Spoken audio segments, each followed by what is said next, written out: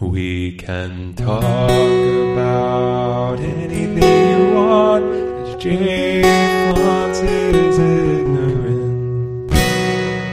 Welcome to Jay Flounce's Ignorance. This is episode 33. A friend of mine has foolishly joined my Discord while I was editing another podcast episode. So you may remember Justin Hopkins from episode whatever the number was, back when he interviewed me, and we talked about him living in China for 807,000 years. What was it, 13 years you were in China? 17 years. 17 years. Holy smokes. Yeah. And Justin immediately pulled from me all kinds of medical information. I didn't want to talk about my butt surgery, and he made me talk about my atheism and made me cry. We're talking about my parents, and it was just brutal. So I've had him back. He's back on the podcast now, so that I can tell him what for. I can give him hell for daring to besmirch my amazing podcast with his facts and knowledge and truth and whatever. Right? Are you there? Yeah, I'm here. I'm choking on my laughter. Oh. So there is a big difference, though, which is that when we recorded the Jay Flounce's Ignorance, where I interviewed you, your mobility was compromised, and therefore, if you tried to escape the interview, I could have prevented that. And now this time it is a remote interview. That's right. And it would be much easier for me to just decline to answer questions that I don't want to answer. Well, I have the power of the bully pulpit now because I am in charge. I can press stop on this recording at any time. But Twitch will know the truth because we're also live streaming to Twitch right now. Oh my gosh. There's so many things happening all at once. It's just incredible.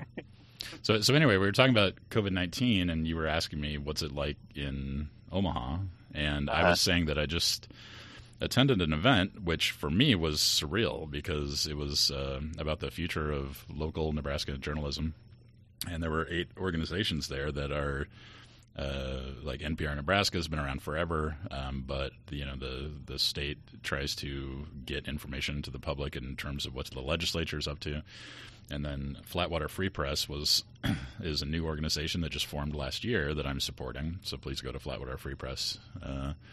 Whatever it is, org. I don't know what they are exactly. I'll put it in the show notes. But so they were doing a roundtable sort of discussion forum, and I walked in my filthy dog running clothes because I am a man in the woods who lives outside of city limits now and wrestles an 80-pound dog twice a day every day. And I've got a mask on, and I just wanted to be supportive and sit in the back of the room and just be there and listen to the talk. And I walk in the door, and there's 100 people wearing super fancy city slicker clothes, talking with their mouths at each other over hors d'oeuvres and drinks and stuff. And they're like, "Oh, there's the bar; it's free. Go get some." And I'm just like shell shocked. I can't believe that what's happening is like COVID-19 had never happened. And that was really amazing to me that there were like 5 of us with masks on, and everyone else was maskless and having, social hour or, half hour before the presentation started. And I was just kind of like, wow, some people have really just moved on with their lives. So, I don't know. Yeah. What's your daily experience? And well, so you're down in Austin now, Austin, yeah, Texas. Yeah. So I want to ask you your experience. So like, I wanted to clarify because you said it was like the last 2 years didn't happen. Do you mean that you're surprised that they're not masked, or do you mean that were you shocked at just like being in a large gathering with people talking to each other normally like we used to?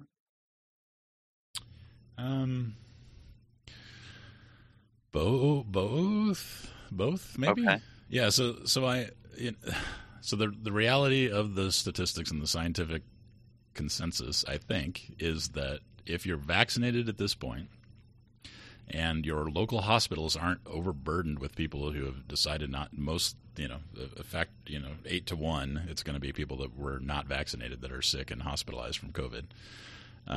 But under Omicron, it's just kind of out there, and everybody's going to get it, and you will end up having it. So be vaccinated and then go live your life. That's apparently how a lot of people are living now, which was a surprise to me because, I work from home. I'm outside the city limits. I run dogs twice a day, every day in the woods, So the big city life has completely passed me by. Like I've completely lost track of what it is to be a city slicker. Because, when I drive into town now, you like that phrase that I use? Yes. Yeah.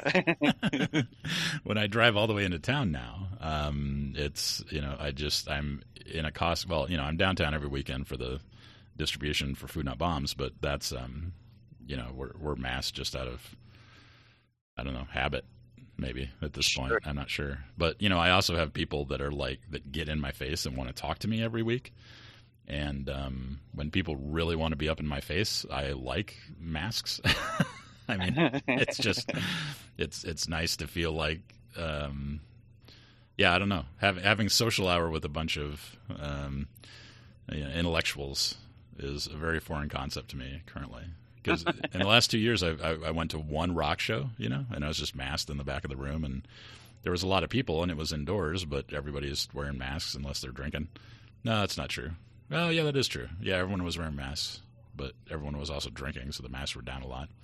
But I was in the back of the room breathing out, But, yeah, I'm breathing everyone else's air. But, I just decided that it's not worth giving up 100% of my life to COVID. I'll give up 99% of my life to COVID, but not 100%. So that was my big rebellion as I went to a rock show once in the last 2 years because, I'm edgy. Yeah. So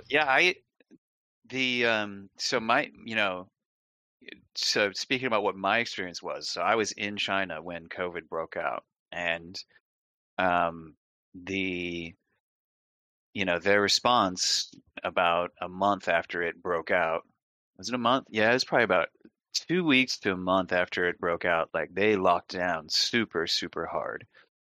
And effectively, COVID, this is the original strain, worked itself out of China through severe, severe lockdown measures. And by May of 2020, life was mostly back to normal, except for the fact that they closed their borders to people returning in mid-March. So describe daily life. So you'd go back to your apartment or house or whatever, and there would be government employees standing there with thermometers and stuff swiping you, right? Yeah, well, it was multi-layered, and now I want to be clear that I'm not willing. The fact that they got COVID under control relatively quickly does not mean I approve of what they did, because in a sense, a lot of rights don't really exist in China the way that we understand them. There's always these catch-all clauses in Chinese law where it says, oh, and by the way, we can get out of this statute if we want to, if we consider it a necessary thing for the continuance of the government. But effectively what it was that they restricted travel between counties, between cities, and that you had to prove that you had a reason to enter a certain county. And, if you were so China has a national ID system, and on that ID it says where your home county, where you're registered as living. And if you didn't have that, you couldn't enter the county. So there's checkpoints throughout the country, or they're just hotspot areas, or everywhere? Checkpoints, in those first few months, there were checkpoints throughout the country. And so roads, trains, anything you want to get on. Yep. There's government employees standing there, or whatever. Yep. What do they call government employees? Do they call them government CCP? Civil servants. Well, there is a difference. Yeah, there were civil servants who were there, and also what they did is because when it broke out, it was Chinese New Year, and so for those who don't know, Chinese New Year is a 2 to 3 week long sort of mass travel period where people go back to their hometown and spend, 2 weeks or so, give or take, just eating and seeing all their relatives once again, and in many cases, that's the only time they'll see them in the year. So it's, a 2 week, 2 week, food fest and drinking fest. And yeah, it's really important to their lifestyle. So a lot of people got were forced, basically sort of locked in to wherever they happened to be, even though their registration didn't, they weren't necessarily registered as living in, whatever city.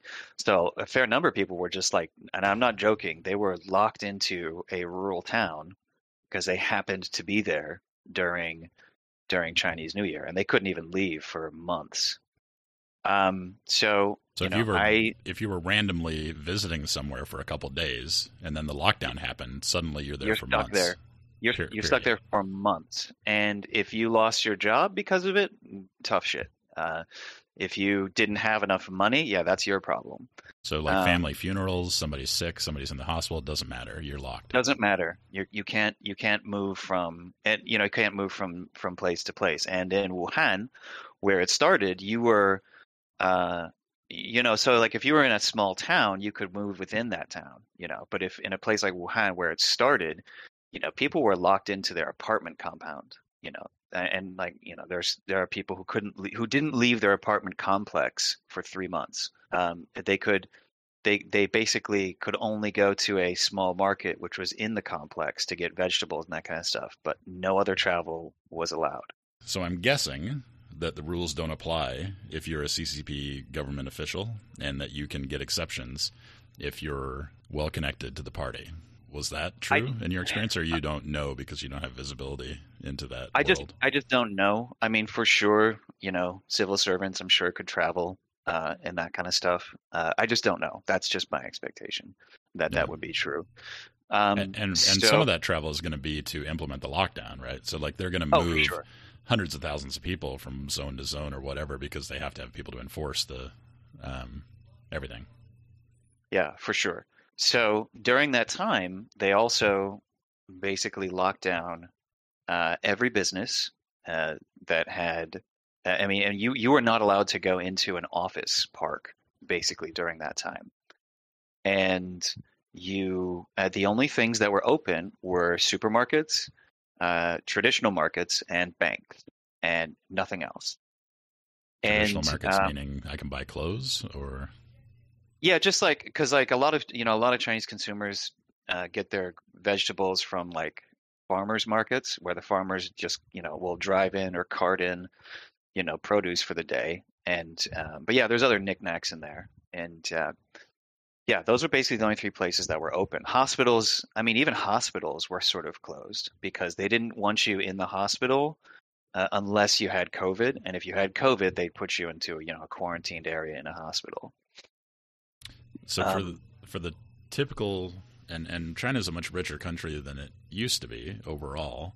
Oh, but, yeah. But for a typical Chinese person who is working somewhere at a small factory or whatever, just small retail, and that shutters, they just don't have any money and they can't pay rent, and so people got evicted, didn't get evicted, like what happened to a common, like there's a billion stories literally, but give me a sense of, were there mass evictions because people couldn't pay rent because people didn't have money to pay rent? So what happened was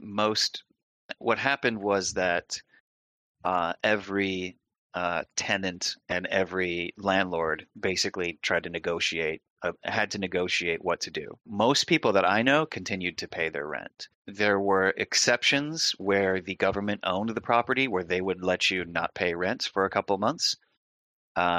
So yeah, one of the things that most people don't know about China is that, technically speaking, the government, the government owns quite a bit of property, and I mean like the government owns like malls, and in some cases, and apartment complexes. And so if they happen to be your landlord, you could actually get rent relief if that was the case. But for the great majority of people, as I understand it, and I'm not an expert, but just in my experience there, you had to kind of just negotiate this out with your landlord. I didn't witness any evictions, but I did witness a lot of businesses close. Quite a few businesses that were in sort of weaker than normal financial situations closed. And also an interesting thing is that usually right after Chinese New Year is when a company is in its weakest financial position because suppliers and debtors, suppliers and customers, they all like to settle up right before Chinese New Year so they can pay out bonuses. So companies are usually, in my experience, in their weakest financial position right at Chinese New Year because they paid out bonuses and they just have less cash on hand on the expectation that March, when Chinese New Year finishes, depending, there's going to be a lot of revenue coming in. So a fair number of companies closed and never to reopen again. They were just bleeding out cash because they still had to pay salaries, they still had to pay rent. There were certain legal loopholes where you could reduce the salary that you were owed to employees, as I understand it. Again, I'm not an expert, but these were like act of God things where you could move from paying their full salary to a defined minimum salary. So just to make sure I'm tracking, businesses by law had to keep paying salaries to workers that were not working because their businesses were shuttered. Yes. Yes. Oh, dude, that's not capitalism. That's like communism or socialism or something. Well, but like, in many cases, again, I'm not an expert. How dare you take care of your people, China? That's not fair. Screw the workers. The business owners should get to fire them all immediately and then rehire them at lower wages. Yeah. So, one of the things I said, screw the workers, and Justin said, yeah. I just want to point that out. So I one of the things that I find, difficult to talk about with people who haven't lived in China is it socialism? Is it capitalism? And, what is it actually like? Because the Communist Party is definitely in control at the top and they hold, all the levers of power. And it's a strange mix of capitalism and a authoritarian group that loves to regulate the market. And the authoritarian group at the top are all quite wealthy. And, their kids go to elite universities in Western countries, even though that is not the foundation of their ideology. And so it's just difficult to describe that, but it is, and it's changing now, but it certainly is what most people would recognize as a market economy with a very active and regulatory happy government. Yeah. So if you were if you were a business owner during that time, you were losing your hair and you were bleeding out money and you are not sure if you're going to have to close your business that you've worked on for 10, 15 years. And the government does not care if you don't have any money. So if I was a business owner and I was paying somebody hourly and the business was shuttered through no fault of my own, and I said, well, of course I'm not going to pay you. You didn't come to work today. What would happen to me? Well, again, the answer is I don't know. That those are quite specific things that I just don't know about. But if you were if you were hired hourly, then obviously you probably wouldn't pay them. But most people, I think, were hired, on salary, and again, this just could just be my understanding of it. But yeah, so what most people did is they had to keep paying their employees, but they paid them at a reduced rate. Most workers or salary workers? I'd say all salary. My guess would be that all salaried workers got paid through the pandemic, but not their original salary. That's my understanding of it. Yeah. But my understanding of the American economy is most employees are hourly employees. Is that different in China? I want to answer that, but I think the correct answer is I just don't know. Because I try to be conscientious of what I experienced and what I know and what I'm guessing. Yeah. And when I'm guessing, I try to say I really just don't know because, I'm not a native speaker of Chinese. Like my Chinese is pretty good for a non-native speaker, but the details of accounting and the details of the law are kind of like the Mad Hatter's Tea Party. Like I just, I'll read sentences where I'll be like, I feel like I understood most of the words in that sentence, but I don't know what it means. So, Yeah. But it was, it was really stressful for everyone because, employees, people who don't own businesses, would go home at Chinese New Year cash rich so that they could hand out the red envelopes, because Yeah. that's what you've got to do. Like that's a big part of Chinese New Year is if I am a full grown adult, especially if I have kids and if I have nieces and nephews, when it comes to Chinese New Year, I'm coming back with a fat wad of cash and I'm going to be handing out red envelopes loaded with money to my nieces, my nephews, my kids, and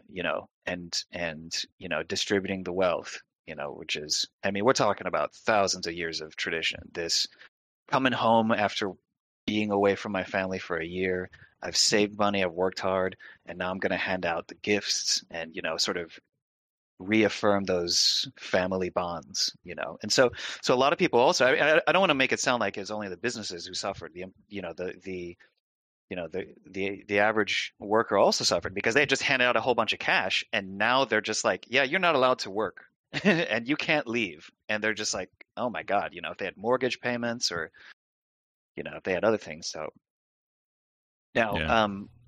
one other thing I'd add to that is that, generally speaking, to my understanding, the average Chinese person is a great saver of money. And that has been also, I've read data that supports that, and that has also been my experience that the average Chinese consumer is quite good at saving money. And you'll hear experts speculate as to what the origin of that is. Maybe Chinese people have always been that way. Maybe it's because people in their 60s lived through the Cultural Revolution. People in their 70s lived through the Great Leap Forward. And that it's kind of like the mentality of our people here in the U.S. that lived through the Great Depression, that sort of stuff. But so I think again, I don't know. It feels like most people were able to weather it, and I think it is something to do with the fact that they are generally pretty studious about saving money. And again, I'm saying that on average. Right. What is your give me a sense when you were living in China? Give me a sense of how much visibility you had into different wealth strata. Right. So like you were solidly, you were earning a good income as a business owner, running schools, teaching English. Right. I mean, that's kind of where you were at. Well, I mean, yes and no. Is the Chinese IRS listening to this podcast? Yeah, I mean, yes and no. I mean, like I wasn't earning a great income. No, not at all. But yeah, you do see a large difference in wealth that was there. Yeah. And so did you have friends that were dirt poor and friends that were super rich, and like, what was your visibility like into the different people? I knew people. Well, boy, that's a really interesting question. So I knew people who were. Our podcast is known for really interesting questions. I knew people who were super rich. I knew people who were, I wouldn't say dirt poor, but certainly low income. Yeah, and I knew plenty of people who were middle class.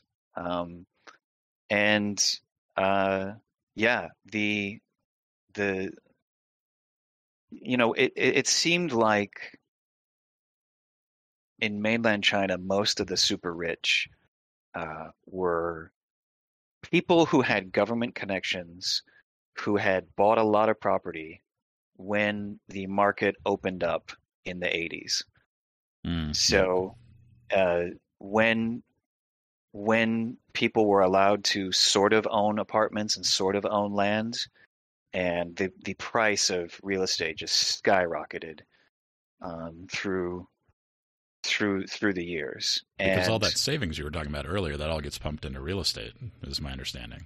Exactly. Yeah, that's been my experience too, which is that culturally speaking, I think on average, I'm very careful to there's a whole other thing, but like I try to really be careful that when you talk about cultural behavior, you talk about averages, because like you'll say, well, I'll say like something like, oh, the Chinese are if I say Chinese people are good savers of money, and then you'll hear, and then you'll see like, well, what about all those? I see all these Chinese people in Vancouver that blow all this money on sports cars, and there's a whole like sports car racing club that's almost 90% Chinese in Vancouver. It's like, yeah, I know. There are exceptions because there's a billion of them, but I'm talking about averages. Yeah. But yeah, so there is so in China, I think most people build their nest egg by trying to own property because they view the stock market as loaded with fraud, which I think it is as well, and not a reliable way to build a nest egg. And so they prefer to just try to own real estate. And so, I think most Americans will build their nest egg through mutual funds. And, real estate is a part of it, but not usually the main part of it. And so now culturally speaking, it seems to me that the Chinese like real estate in a way that many other cultures don't.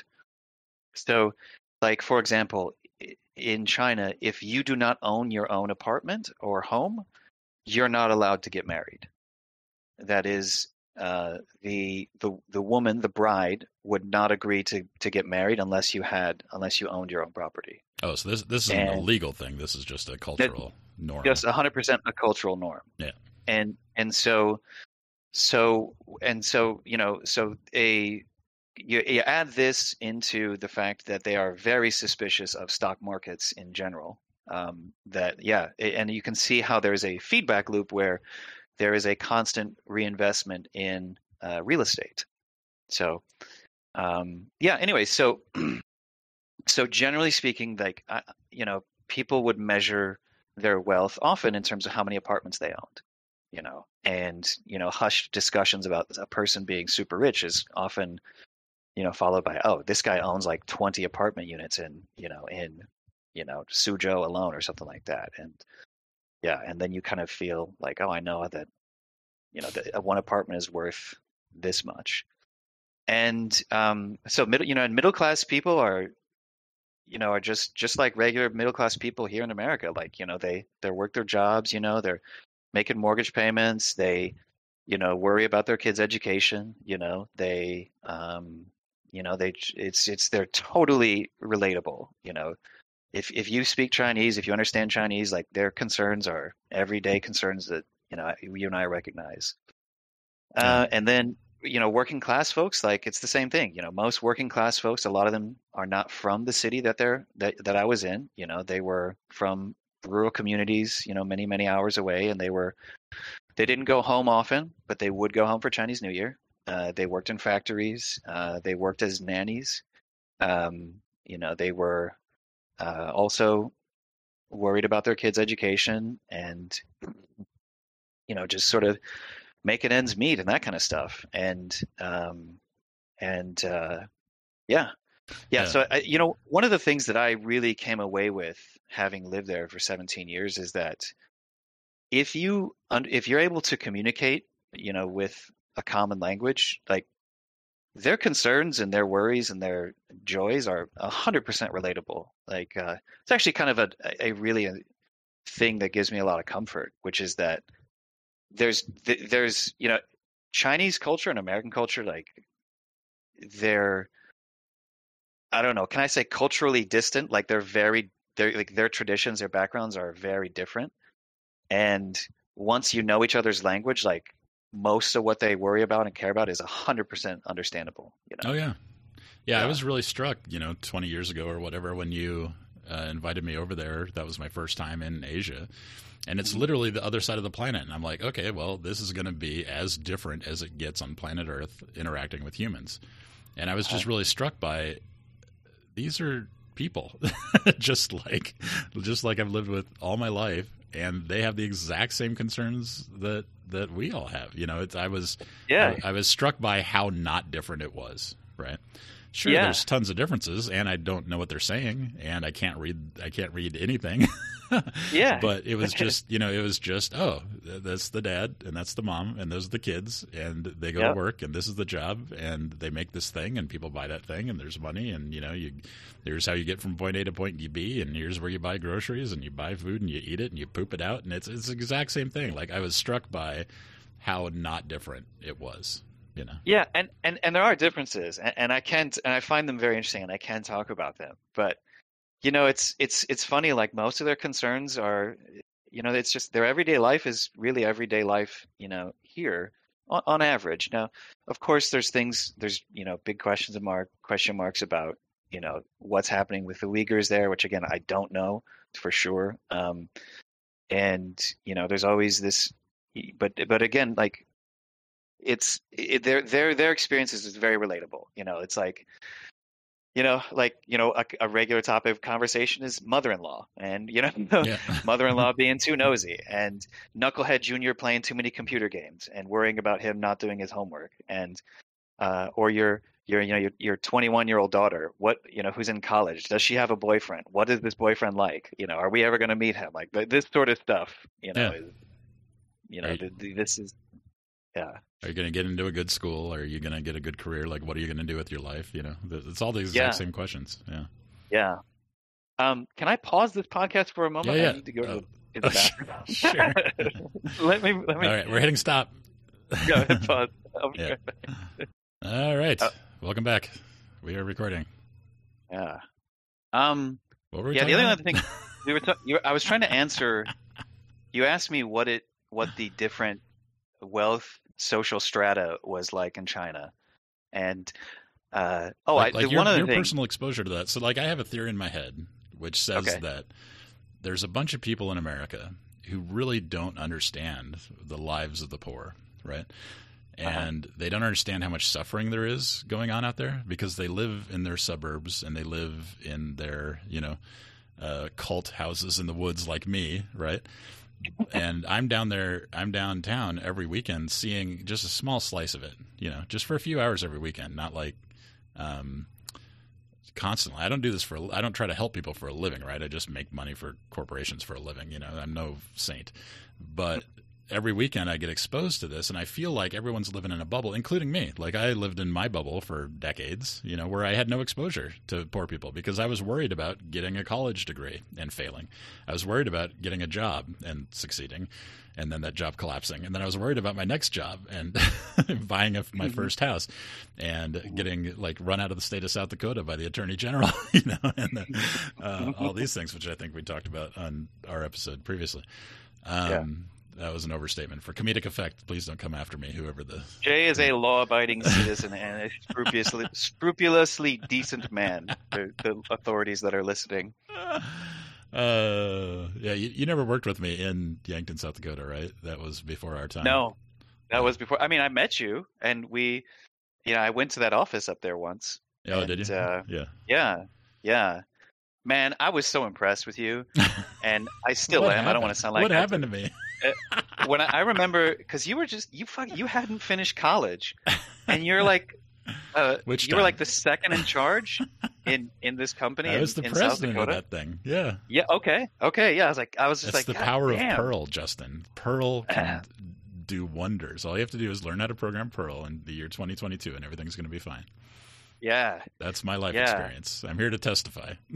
Yeah. I was like, man, this is awesome. Yeah. This is my new friend. This guy's great, Oh, so you're just gold digging me. For decades, he's been gold digging me. This is the long con to get me to invest in his NFTs now, I can tell. This is, yes, I've now exposed the shallow nature of our friendship. Yeah. No, so the point I was trying to make is that I have this theory that a ton of people don't understand what I think millions of Americans are experiencing in their daily lives in terms of poverty.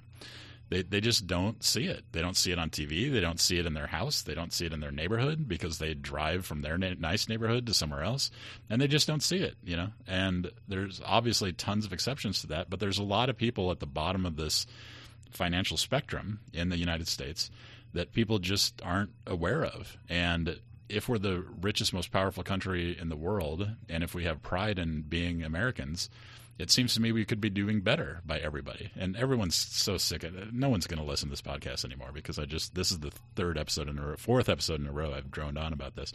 But it feels like I can't get people to see what I think I see. And it's possible that I'm just wrong. right? It's possible that I'm blowing this way out of proportion. And yeah, there's a few people that need help in Omaha, but that everyone generally is fine and the system works great overall, and millions of Americans are doing great. The vast majority of us are doing great. But I don't think that's true. I think what's happening is that there are millions of Americans at the bottom of the economic spectrum that are having a really hard life, and we could be doing so much better so trivially just by having progressive income tax that actually works and wealth taxes, so that I don't think it's ethical for people to make so much money that the next 17 generations of their family, 3,000 great-great-great-great-grandchildren never have to work a day in their lives. I don't think that's ethical. I think that people should have to, work and produce something for society that is useful. The idle rich, the concept of idle rich just bothers me when people are suffering. I don't care if you have idle rich, if everyone has access to housing and food and medical care. That's the bare baseline where I think we can call ourselves an ethical society. And then, billionaires can billionaire, which I've said 15 times. I'm sorry to anyone who's been listening to this podcast recently because this is just over and over and over again. But that's, I think, one of the major thrusts in my brain in recent months is that systemically I'm just tired and upset that the ball keeps unrolling the way that it does. So anyway, your perspective from your life experience, and especially your perspective from 17 years in China, and the fact that over the last 50 years or whatever it's been, that China raised hundreds of millions of people out of abject poverty. Oh, yes. And that's huge. And that, so like I come at it from a utilitarian perspective, I think. Somebody should just tell me to shut up. That's not utilitarianism. But when millions of people are lifted out of abject poverty and have better lives, that's good. Whatever makes that happen, that's good. And I think you would say that it's capitalism that made that happen for the Chinese, right? Maybe you wouldn't, or maybe we don't even have to talk about that. That's fine. But I guess when I'm talking to Chris 3 episodes in a row, what I'm failing to do is I'm failing to communicate somehow how he sees the world through a lens of individual rights and protectionism, and I see the world through the lens of fairness in terms of if some people are super rich, no one should starve, right? And that's more important. And what about the individual rights of the people who can't, get a job because they have mental handicaps or physical handicaps and they can't be financially successful? Like if they can't produce things that people value in terms of an economic system, and then your housing is based on paying money to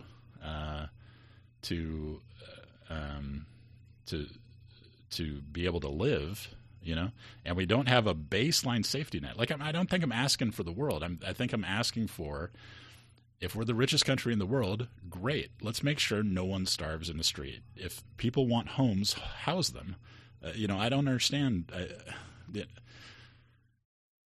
So if you want to, and I understand, like people like you and me and Chris, right? We have to be incentivized to work, because if I could make the money I'm making now and not work, I'd not work tomorrow, right? You can't incentivize me to not work because I won't work, right? Mm-hmm. I understand that. I get it. And for tons of people, that works fine, right? Like if I want to buy Chris's brand new, fancy microphone, or, I want to buy his tractor, I'll give him whatever amount of resources that he feels is equitable, and we can both agree or not agree to come to some kind of arrangement where you and Chris and I, are exchanging whatever we value, and everyone wins, everyone benefits, and that's great. But as a society, I feel like we have to have a baseline below which, the safety net below which no one can fall, right? Whether they've made terrible decisions for themselves or not, whether they have physical or mental deficiencies or handicaps or whatever or not, there has to be a safety net at the bottom which lets people not die in the streets if you're going to have a Ferrari. That's not okay with me, and I can't seem to communicate that. So I'm interested in hearing you reflect on my, flaming liberal rant where communism is the way to go. Or Yeah, whatever. I'm not saying that communism Yeah. is the solution. I'm not saying that socialism is the solution. I'm not saying anarchy is the solution. What I'm saying is, I don't understand how in such a rich capitalistic country, it's okay to let people starve, especially in a nation that claims to be Christian. And fucking Jesus told you to take care of the fucking poor and to cast off your worldly possessions.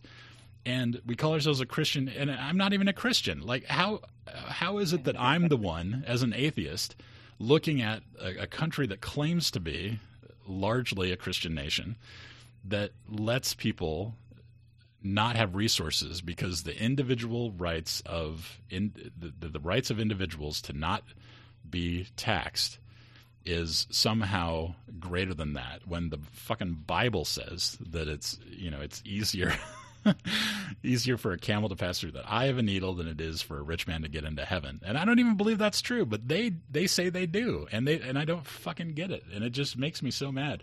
And then, like, with China, like, I don't understand how you can run a society without clean drinking water. Like, I don't understand that. Like, how is it that all of China has to boil their water? Like, I don't understand how that's acceptable. Like, how can you just not have a water system that's drinkable? Like, potable water seems like a baseline kind of thing, and it's just not the reality in China. And so I'm just gonna shut up, and you can tell me what the fuck's wrong with me.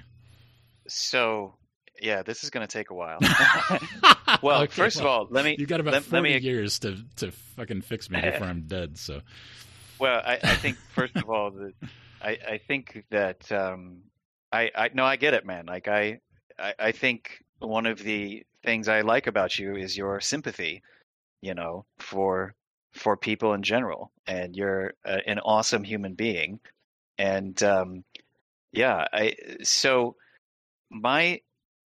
have to say that my experience in China has given me great pause on poverty, because I personally witnessed the lifting out of poverty of many, many people in China. And that was largely, again, I'm not an expert, but my experience was that people were moving from horrible subsistence level farming in very, very remote, very underdeveloped areas to factory jobs in cities.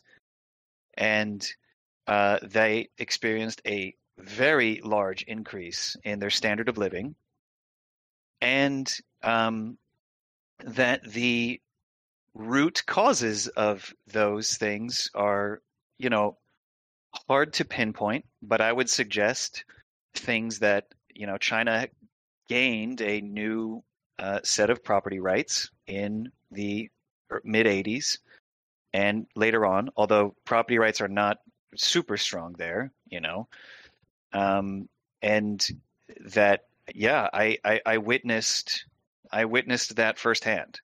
I knew people who were living hard lives on the edge of I don't want to say hand to mouth farming, but just a step above hand to mouth living in farming communities where they were farming, and I'm not joking, far less than an acre of land, and trying to make ends meet.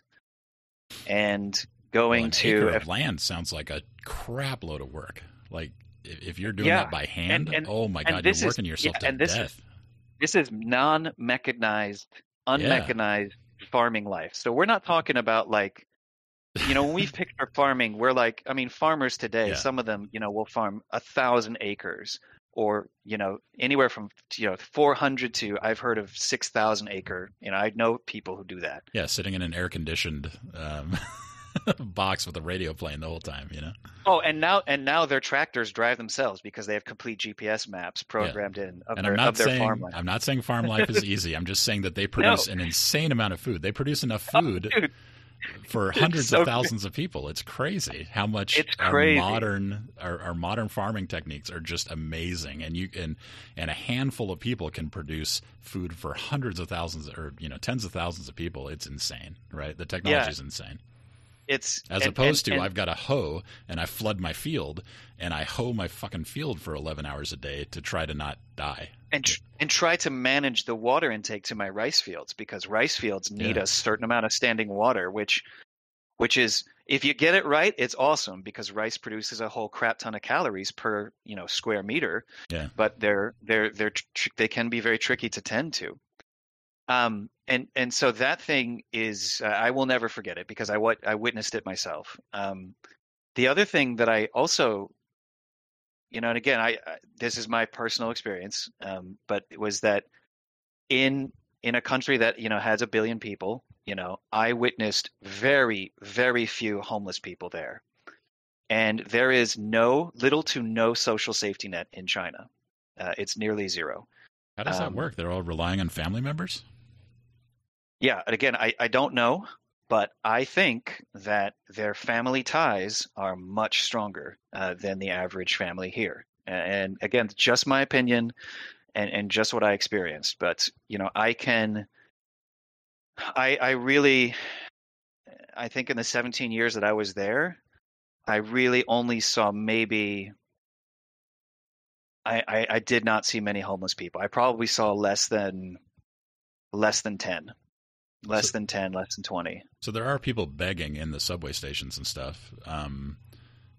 Yep. A lot of that from a previous conversation that was probably on the podcast that you and I did is fairly performative, where the specific woman that I'm remembering, that I'm sure you probably remember, or maybe you don't, but it burned into my brain really hard, in the train station with her disabled, possibly disfigured, I don't remember, son, begging. And just broke my heart.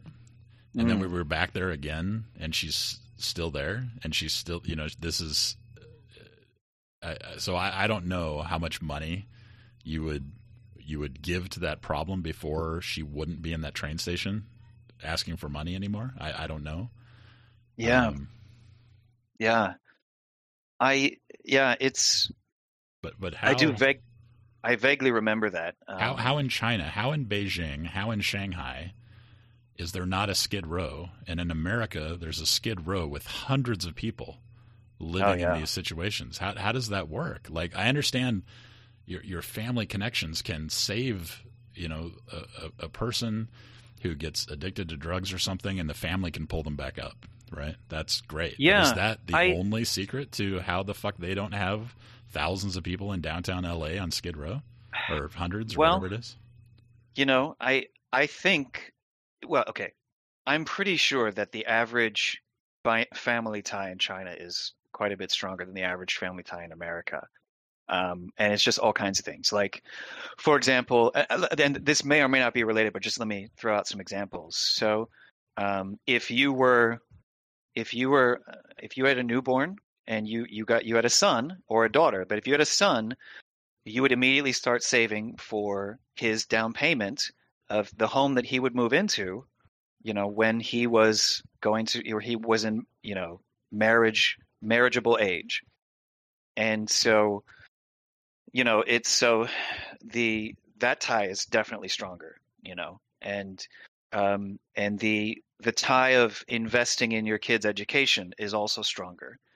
So for example, I heard stories like this multiple times there, which is that a parent or a married couple who had one child, again, most of them only have one child, they would sell their house to send their daughter or their son to study in America for 4 years, and they would move into, they just start renting, sell their house. Yep. Wow. Because they could, their kid couldn't get loans in America. They just sell their house. Now, okay, I'm speaking in shorthand.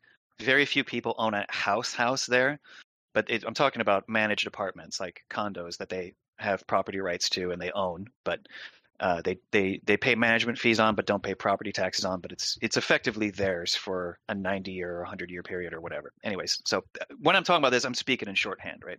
Yeah. But yeah, like that was a pretty normal thing. It was praiseworthy, but not uncommon there to sell a home to send your kid to go into education.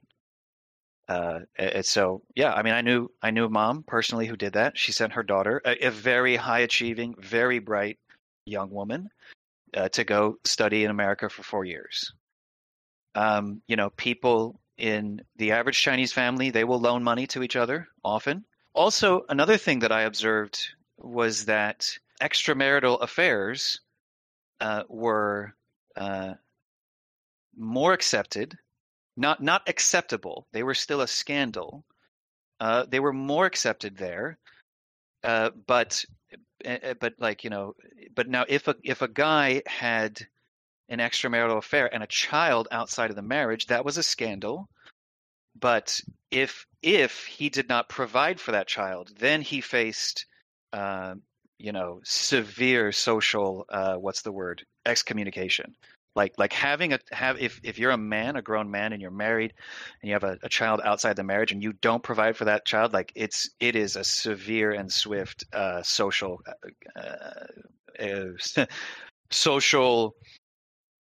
how would you say, exile, so whereas here it's similar, but that's a huge thing, that you must provide for your kids if you are a man. So again, I don't know. I don't know that relates to homelessness, but generally speaking, the financial, I don't know, how can I say this? The financial flow inside a family was larger.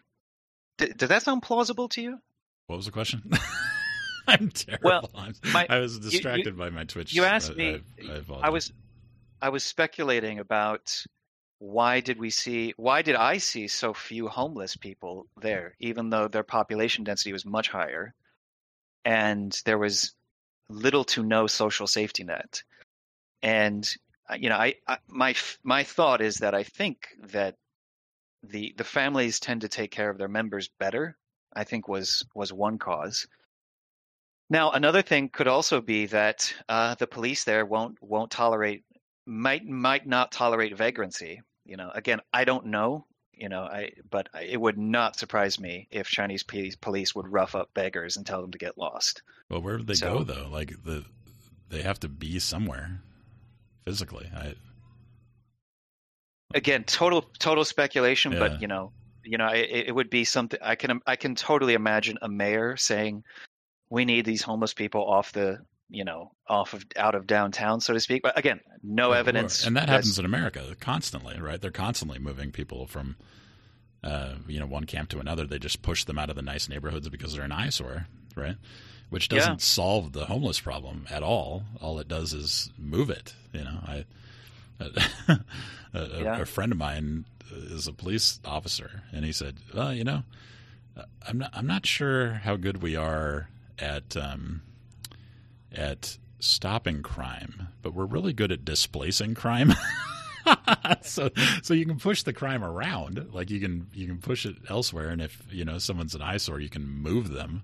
But then where do they end up? So unless in Beijing or Shanghai there is a Skid Row, but you don't know where it is, right? And I don't know. I don't know how that works.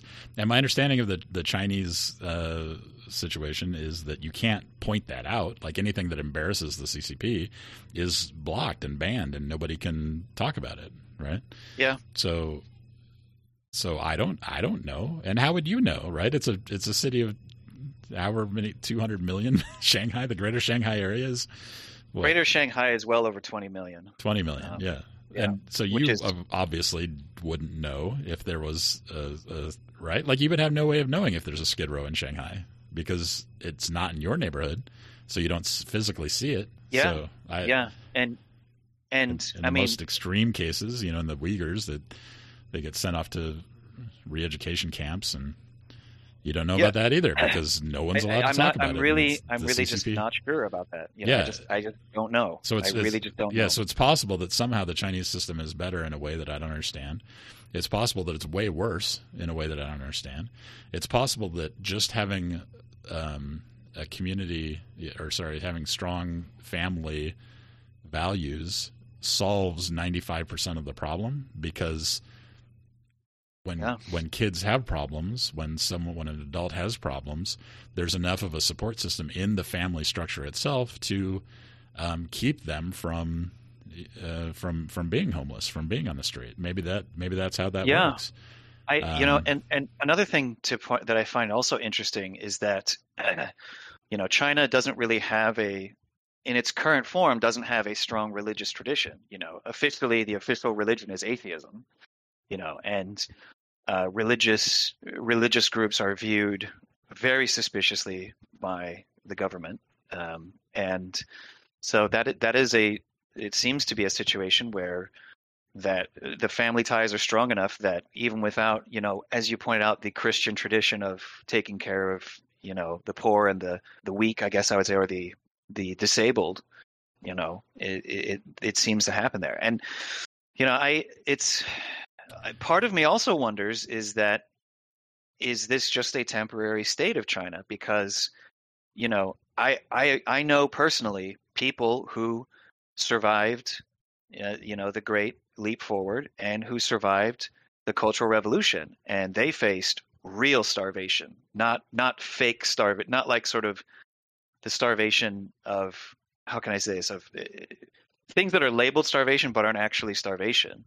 At a population level, and those people that survive that are unbelievably hardy and emotionally tough, and that having survived that in a situation where could not work harder to make more money, to a market economy where that sort of those habits meant great things. I don't know that that's going to last forever, because then let me tell you, those people who are now I guess in their 60s and above, they are hardworking people, and they do not need much comfort.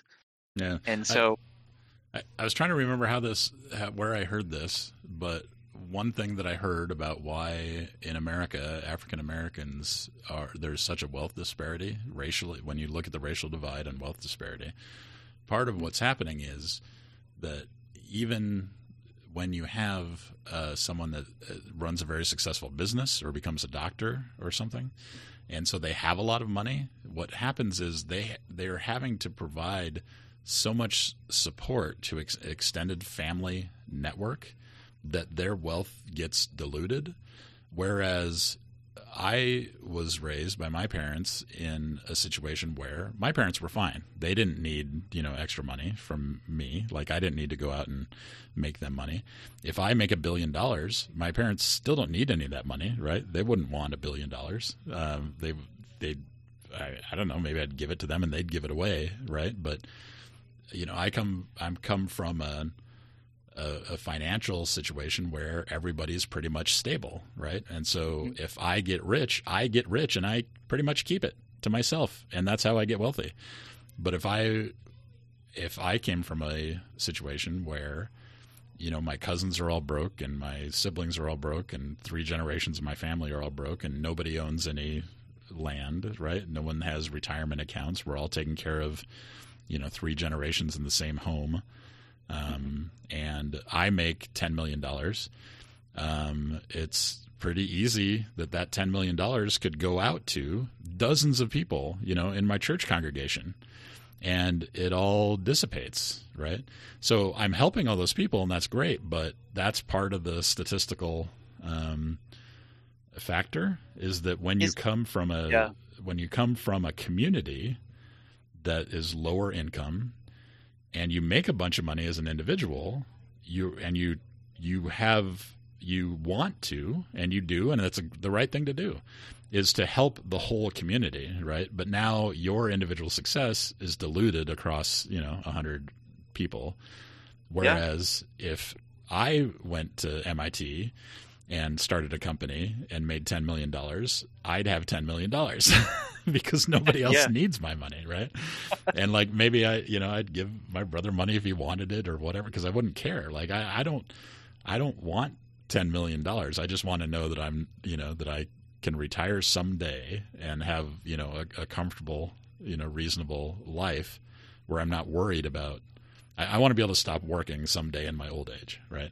And that's all the money I need. I want to go on a scuba trip every once in a while, which is a couple $5,000 or whatever. and I No, need to buy a new truck. I'm going to every call year. you out here. Yeah, I'm go going to ahead. call you out here because I think I secretly you would buy a solid gold dirt bike to show off to your friend. No, solid gold dents, dude. If you have 24 karat gold, you can dent it with your fingernail. Exactly. Not You're that so I- rich that you're going to have a solid gold dirt bike and you don't even care.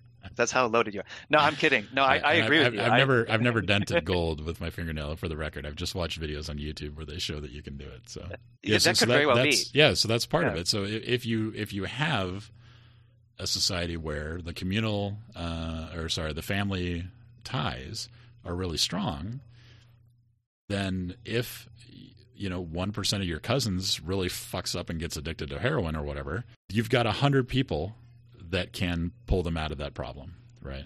As opposed to if you don't have strong family ties and you fuck up and you're on heroin, now you're on Skid Row, right? Yeah. And there's no social safety net. So I've been saying, hey, why don't we take some of Jeff Bezos' money, just as an example, and give that person supportive drug treatment, whatever, and housing, because they're more expensive letting them be unhoused. And housing first is probably the way to go. Like the solution to the housing problem is to give people houses. So not fancy houses, but like tiny houses. Like I lived in my RV for 9 months total. I was full-time in my RV, I guess. And, it's not an extravagant lifestyle, but it's nice. I not as nice as having a house, but you can't leave people on the fucking street in Nebraska when it's fucking 27 degrees below zero wind chill. Yeah. So, I mean, it's disappointing. You know more about this, way more about this than I do.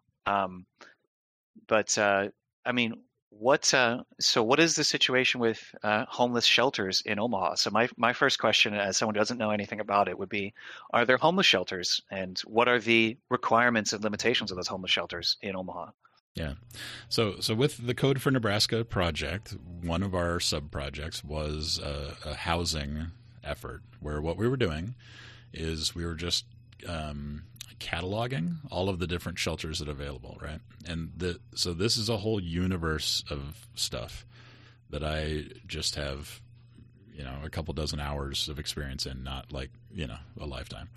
But there are a bunch of different housing facilities. They have different requirements for entry. Some of them are focused on battered women, for example.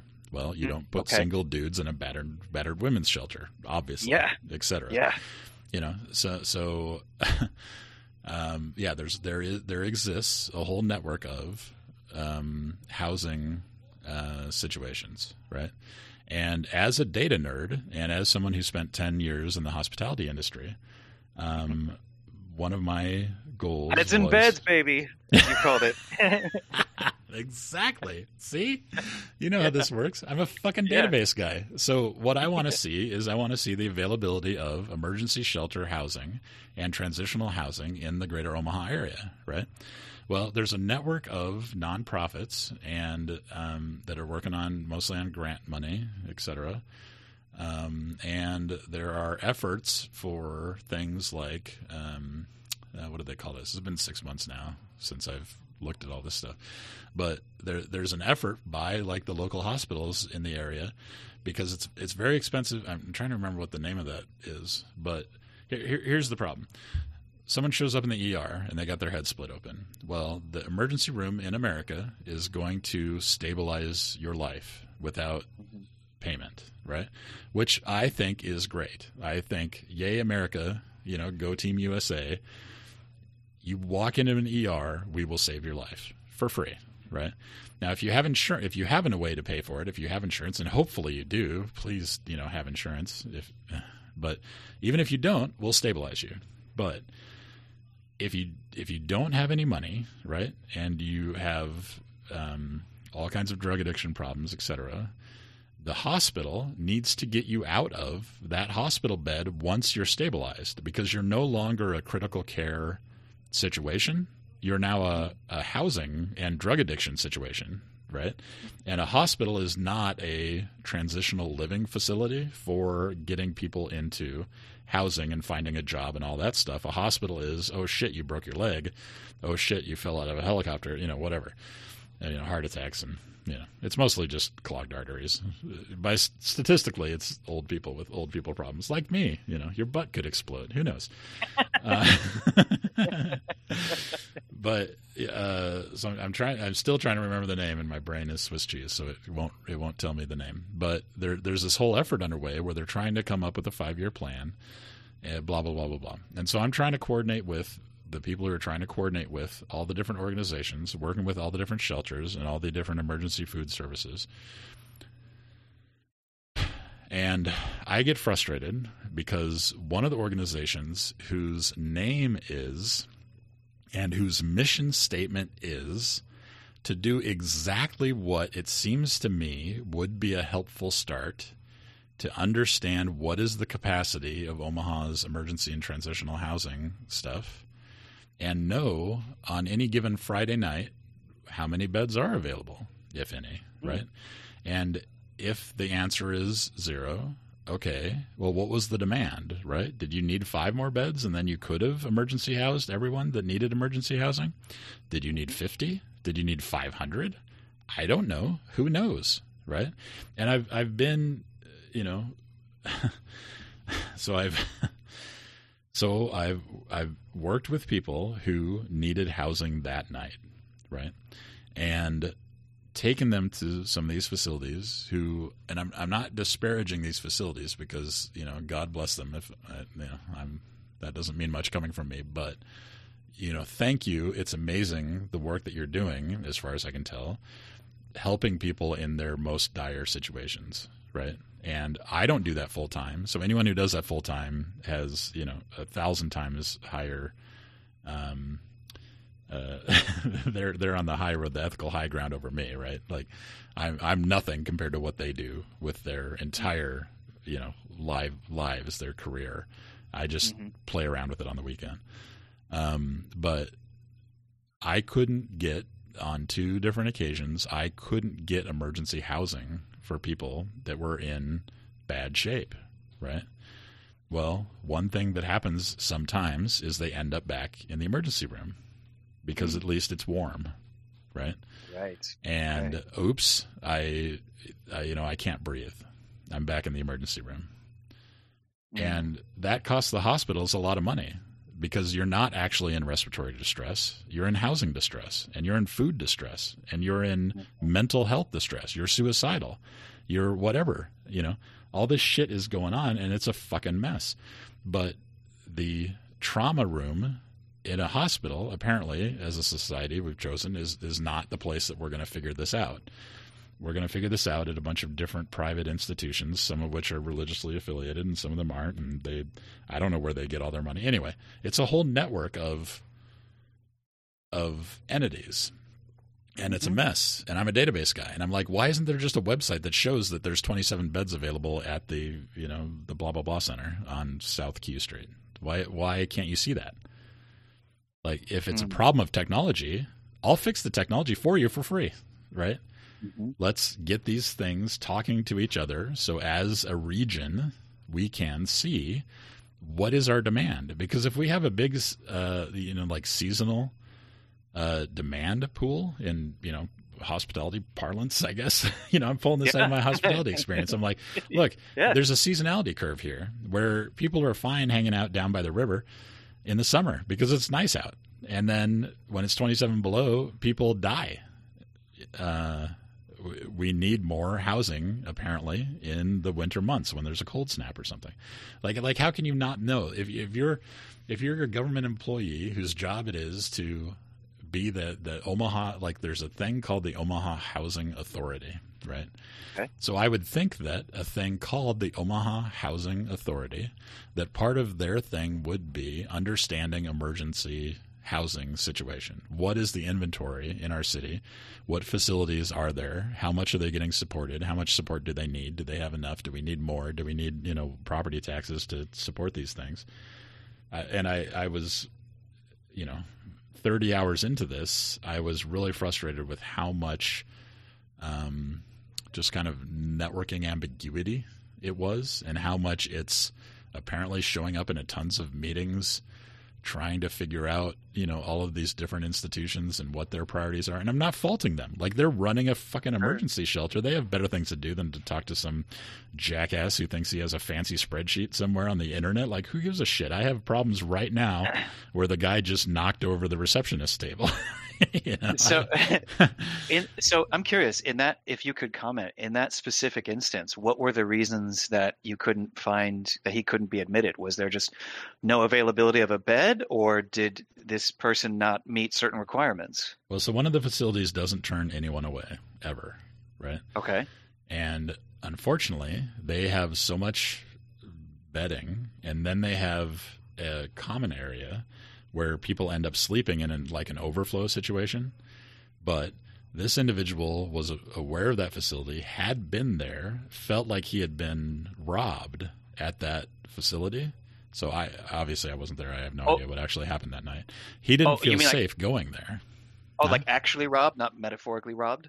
Yes, like okay. Like he felt like he was in danger. That was a dangerous, bad place. He can't go there, right? Okay, so we went to another place, and that other place was full.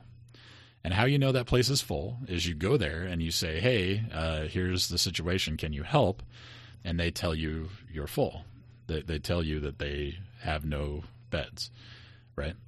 So, okay, as a data guy, I'm like, all right, well, how often are you full? Because if you're full 100% of the time, you probably need $10 million to build another wing of this facility, because apparently we need more beds, right? And you need more staffing, and you need more cooks, and you need more money for food, and you need more money for shelter, and whatever. I don't know what your budget. So, and it's just so huge and ambiguous, and it's this huge hydra of organizations that are presumably all trying to do really good work. But I got so frustrated with one organization where I could not get this is making me mad. The sole purpose of this organization is to do things like we were trying to do. And I couldn't get the guy who runs that organization to return a phone call, to return an email. I had to publicly call him out, trying to get him to talk to me, and then he ghosted me again. And if you can't get the people whose job it is to do this kind of thing, to spend 5 minutes with someone like me on behalf of an organization with multiple volunteers, it's not just, hey, I know code and I can do stuff. No, it's that we are an organization trying to help all Nebraskans with data visibility problems and data integration problems and problems like this, right? Like, isn't this a problem that we don't know? Is it this particular? So yeah, man, that sucks. Is this particular group a private charity or a government organization? Well, yeah. So then I'd have to chase down exactly why it is that people were deferring to this organization and they weren't doing what I thought was their whole purpose in existing, right? So then I'd have to go to war with, well, where do you get your money? Like, who gives you the money that you get, right? Sure. And I'm going to have to start calling them out on this crap, And I'm just like, look, I've got a full-time job.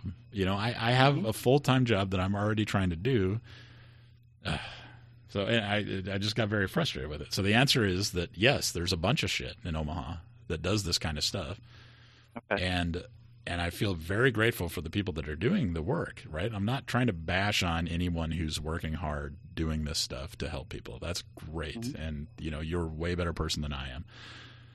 But systemically, it looks like it's a full-time job just to try to stir the politics of the system in order to try to make improvements, which I'm not willing to do, right?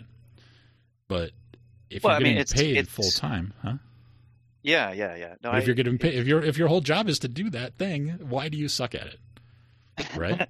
And maybe it's just that I rubbed him the wrong way or something or whatever. I don't know. But I was trying to be like super, super duper nice about it, right? Like I'm being way more aggressive about it right now than I ever was in public with him. I was super kids gloves, soft, nice about it, and it didn't go anywhere, and that's just that. So yeah, that would be a full time. Like if I don't know, it'd be a full time job to try to figure out how to help, which is,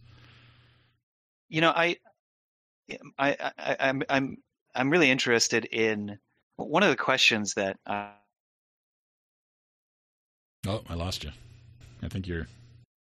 I think the internet just went out in Austin, Texas. Oh, God. Well, dear listener, that was the end of that. Justin's internet failed, so he called me on my cell phone moments later and explained that the power went out at his house. So we lost that internet connection. So anyway, join us again next time where maybe we'll pick up on that thread or other threads. But hopefully you've enjoyed this episode 33, and all of the great information Justin had to share about living in China.